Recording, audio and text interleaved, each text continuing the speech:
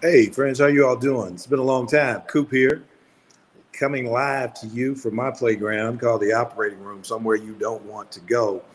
Just want to take a minute to tell you all what I've been up to. It's been a while since I've done my podcast, Hanging with Dr. Cooper, but I'm back. It's that time of year again. It's Heart Month. February is Heart Month, as well as Black History Month. Got a lot of stuff up to these days. Not only the podcast, but I just launched my new website, primohealthpartners.com. Go over and check us out, primohealthpartners.com. So what's that all about? What we're doing on that site is we want to partner with you in a very different way. We want to offer you the ability to reach out and touch a specialist like myself through telemedicine and get a live telemedicine second opinion regarding heart surgery or a lot of other conditions perhaps that you may have. We're adding physicians every single day from every subset of medical specialty that you can think of. In addition to that, I've also upgraded my personal website, drcoopmd.com, where we are launching the Beyond the Knife blog. I should have that up and running here, hopefully by the end of this week, but we'll give you a lot of health tips and things that you can take away to help you live a much healthier and sustainable quality of life. I hope everybody's doing great this February thus far and 2022 thus far.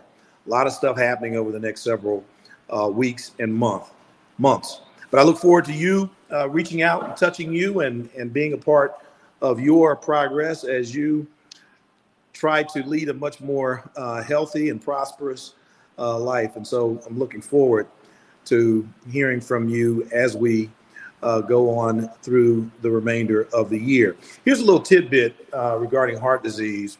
Sometimes you'll have I would say call it very subtle kind of symptoms. This is something that I see all the time.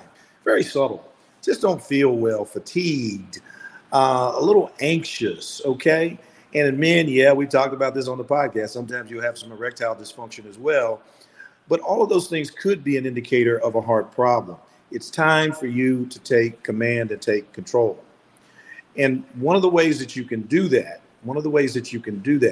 is by checking yourself, checking for those things that you know you are at risk for. You know, if you smoke, or if you're obese, or you're diabetic, you have high blood pressure, you're just getting older. These are all risk factors for heart disease and things that you should be thinking about. Go and get that checkup. Check with your doctor, see what's happening. Okay? Know your numbers. Know what your cholesterol is. Know what your blood pressure is. Know what your hemoglobin A1C is if you're a diabetic. Or even if you're not. From time to time, it may be a good idea just to have that checked as part of a routine health examination or physical examination during your annual checkup. So just a couple tidbits to think about on this beautiful February 2nd morning. Groundhog Day. I don't think the groundhog is going to see his shadow. I'm in Kansas City today, and there's literally a blizzard out there this morning. But anyway, just wanted to check in. I hope everybody's well. I look forward to hearing from you and seeing you over the next several weeks and months. Stay connected. Peace out. Coop.